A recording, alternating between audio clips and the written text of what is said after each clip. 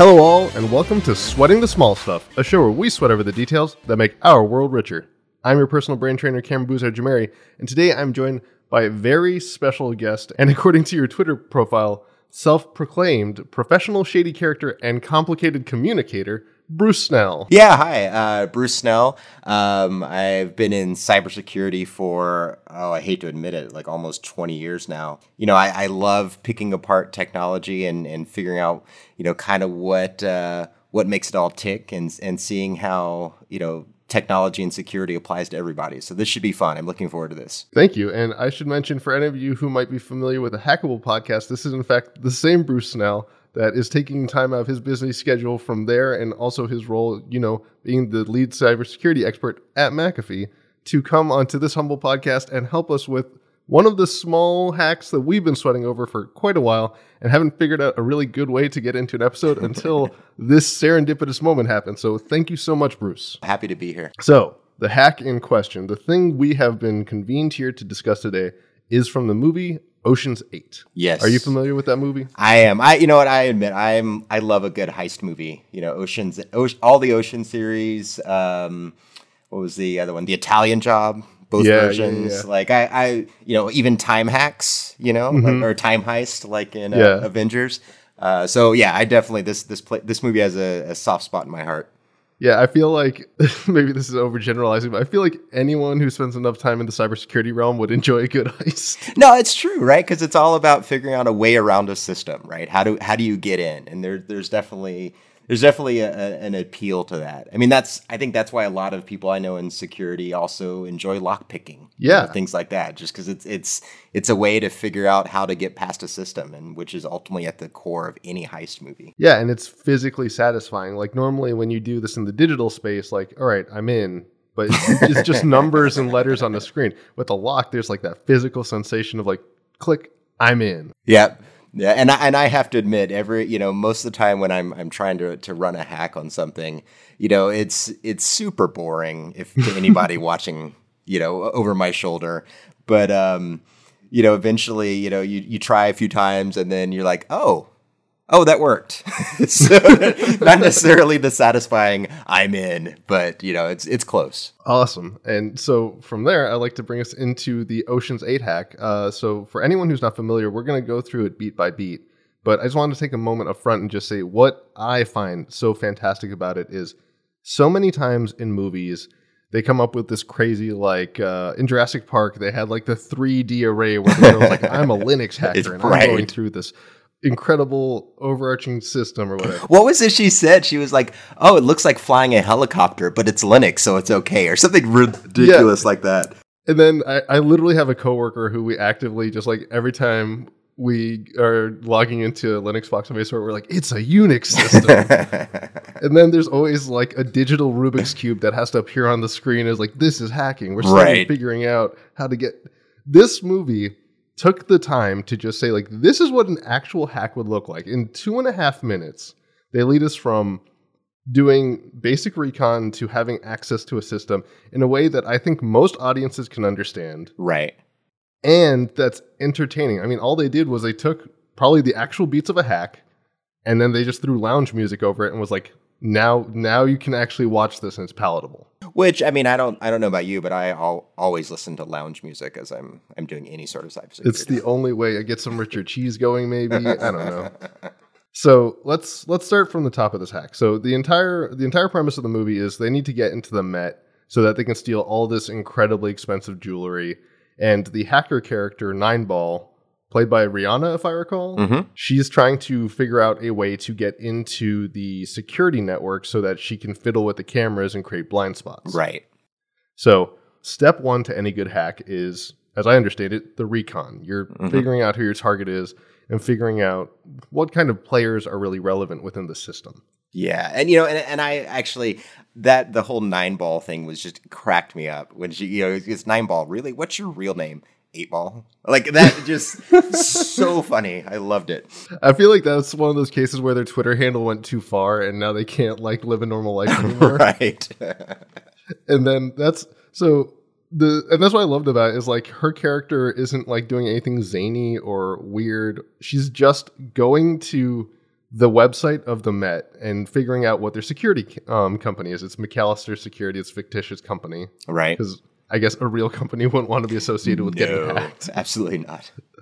And from there, she just does, I guess, the bare minimum of footwork to figure out what staff in McAllister would be relevant. And in this case, she finds Paul Samanian, I guess is his name. Yeah. Yeah. He is, quote, the department head for visual matrix design. Right. Right. Whatever that means, right? Yeah. And eventually you just realize it's like, oh, he's just the guy who gets paid to put the cameras where they're supposed to go. Right. And it's nothing too special there. But what's nice about the hack is it's showing that, like, she didn't have to, like, break into a fancy database or anything. It's showing that, like, this data is just out there on people's company sites. Yeah, and and it's a lot more common than you'd expect.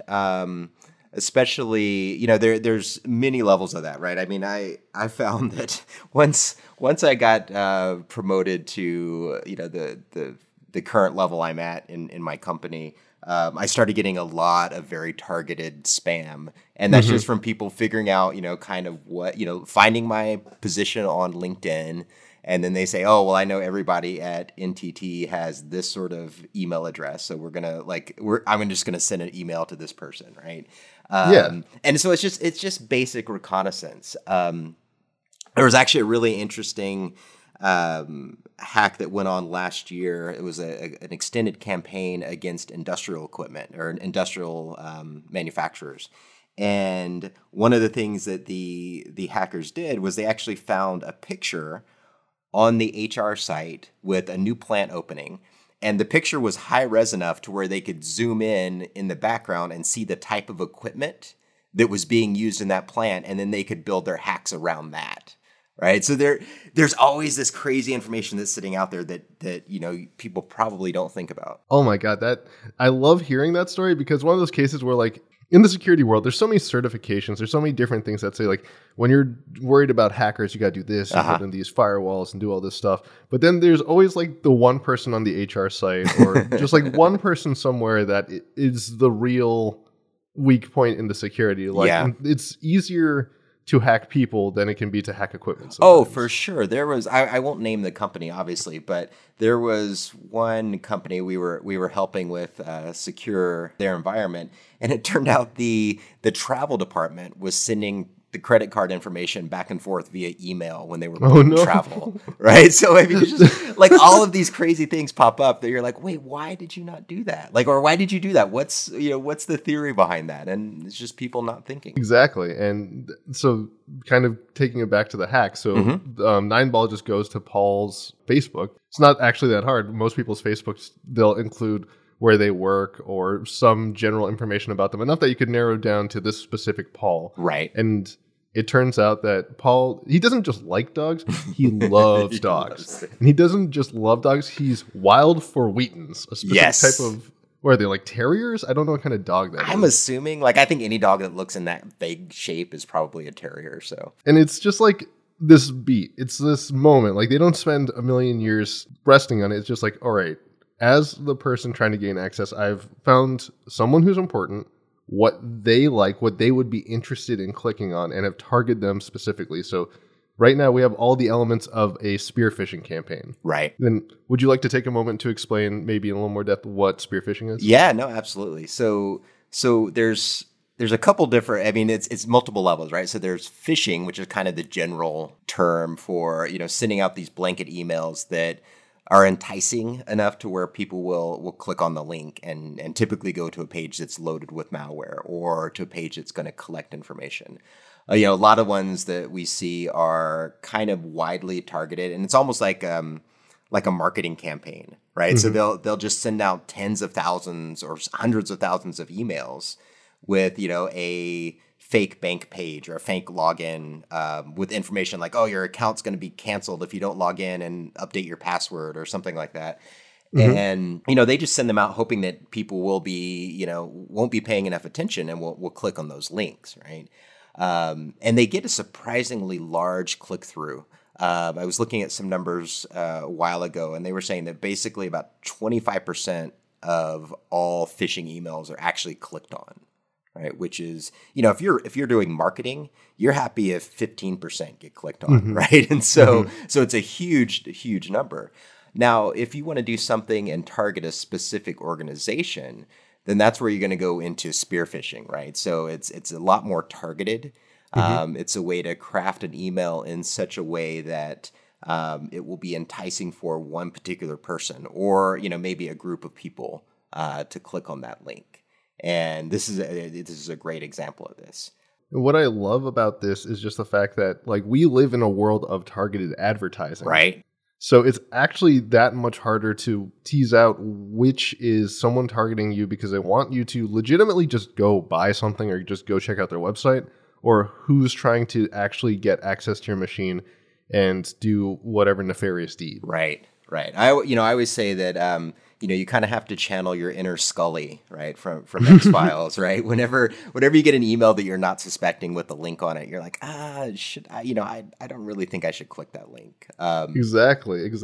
So this was to bring it back around, because I could ramble on about phishing for forever, but to bring it back around to this one, I mean, this was a really well executed spear phishing email, right? So she went and took information that was available about this guy, did a little bit of extrapolation, right? So, it may have been interesting. I think the one thing that might have been interesting in the hack was to see if there was an upcoming, not tournament, sorry, I'm thinking, show, I guess. A show, an upcoming dog show or something, and fake an email that looked like that. But something with a little more urgency, right? But she did a really good job of putting together, what looked like an invite to a dog show. Yeah, and that's the kind of like the next beat is like, it's one thing to like identify your target. She then takes the time to build this fictitious website, which like it's easy to buy a domain that's like Wild for Wheatons or whatever, right?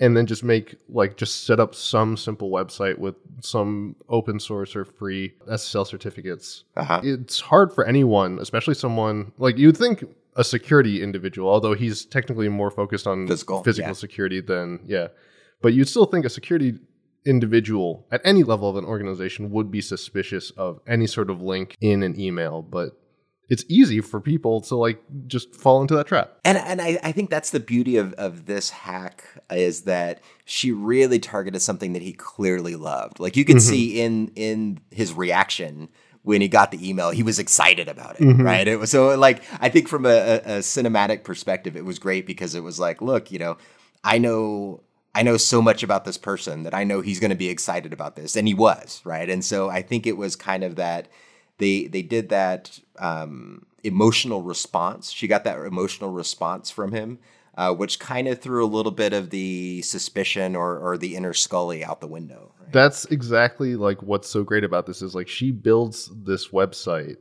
very quickly. And to most of us, that's the other thing that I thought was interesting was like, exactly like you pointed out, she knows to send it to his work email. And that's the thing is like a lot of these ad scrapers, they don't really differentiate because you're the same person everywhere you go. So they're building roughly the same profile of you. Right.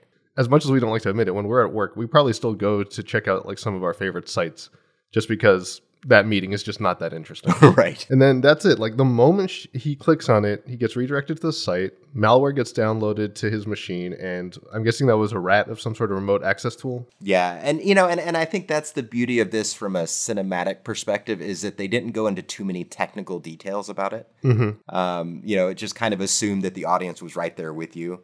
Or was right there with Nineball, understanding that she was using some sort of, advanced malware to get in. But yeah, based on how it behaves on camera, it was very clearly a rat, a remote access tool. I think what made this scene work so well, where so many other movies have failed, is like the scene gave us the assumption that like this is a heist movie, and so part of it is like when you're in a heist movie, you feel like you're as clever as the heroes, right? And so this movie is saying, like, we know you're smart. You came to this movie because you're smart and you know how to outsmart other people. So we're going to assume you're smart enough to follow along with this hack. Yeah. And I think that really rewards the viewer. Well, and I think that's where a lot of other shows get it very wrong, right? Where they start, kind of piling on all this techno speak to make it sound impressive, right? Versus just assuming that, something's going on and bringing the audience along with you. Mm-hmm. And then that's the thing is like, this is maybe 2.5 minutes. We watch everything from the initial reconnaissance of like, who is this person? How would we find someone who's worth going after? Uh-huh. Then finding a way to target them. And then the escalation, like I think the most overlooked part of any of this is the part where after she has access to his machine and she can see through his video camera so she knows when he's not at the desk anymore, she can just log in later and do escalation of privileges until she has access to the actual Met security system and can go in. And I think she just like every so often moves the cameras a little bit until she builds a blind spot. Which I thought was great because it was a very subtle method, right? It wasn't just, she hit the down arrow and held it for 5 minutes until it changed enough, right? She very slowly but surely, kind of slow and low as we put it in the industry, like, move the cameras just enough, just a little bit at a time so that, it wouldn't be noticed. And I think that's really informed of the hack itself because, and I'm sure you could speak more to this than most people, when you've gotten access to a system, that's not actually it. That's like really the beginning of the hack. Right. Like no one's getting terabytes of data that moment. They have to very slowly, very carefully exfiltrate it by figuring out like what kind of calls, what kind of interactions will no one on the network really pay attention to that I can use to move this data out of the network. Right. I mean, a lot of attacks, a lot of breaches will actually go unnoticed for, months and sometimes years at a time, because if they're really well done, they're not just going to dump just a terabyte of data, out the, through the firewall or whatever. They're going to be smart about it, and they're going to go, they're going to send a little bit of data at a time. Maybe, make it look like an email that goes out every couple days or something like that. There's not going to be this big bum rush of data right away, and I think they did that really well with this one. Is just kind of taking that slow approach. Exactly, and yeah, that's so for anyone listening at home. Like, we'll have a link in the show notes to this specific hack, but that's it. That's all it really takes. If you're making a movie right now and you would like to come up with a way to give your audience even an iota of credit that they are smart enough to follow along with your hack, this movie is just a masterclass in how you can do that and keep it very entertaining. Yeah, it's perfect. I love it. It's, you see, it's rare to see a really good hack, and I think this was one of them. That you see certain things like, the Tron Legacy. I think they did a really good job of, simulating an actual attack on that. There's a few here and there, but I was really surprised to see it show up in an Ocean's movie. Actually, since you mentioned that, I'm totally going to make you come back and explain what you like, because I remember the entire time I was watching Tron Legacy, I kept thinking like it was the entire point of the Tron universe to me was like, it is this fictitious view into how computers interact with each other. Uh-huh. But at the same time, like, yeah, there were those moments where I was like, oh, that makes sense. Right. So I would love to have you back to discuss that. Sure. Happy to. But for now, thank you so much for taking the time to explain to us all the amazing things about what it takes to get hacks right, and also the importance of people like you and making sure that security is met at all levels of an organization. Sure. No, this is great. I was glad to come on. This was a lot of fun. Thank you. So if we want to follow up with more Bruce Snell, if we want to make sure to stay in touch or learn more about the kind of stuff you get to work on or do, where can we hit you up? I think the easiest one is my Twitter account, which is pretty straightforward. It's at Bruce Snell on Twitter. Excellent. And as for us at Sewing the Small Stuff, you can find us everywhere on social media at Small Stuff Show. We have a Patreon and we have a subreddit, so feel free to go over to both those places and leave us lots of comments.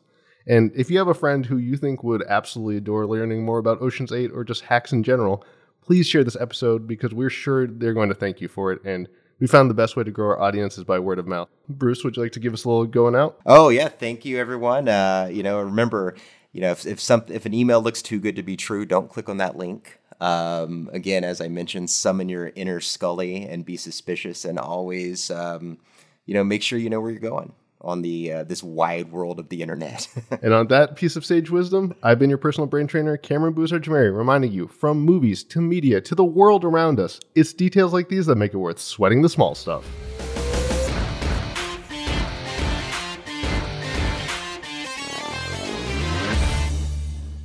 Perfect.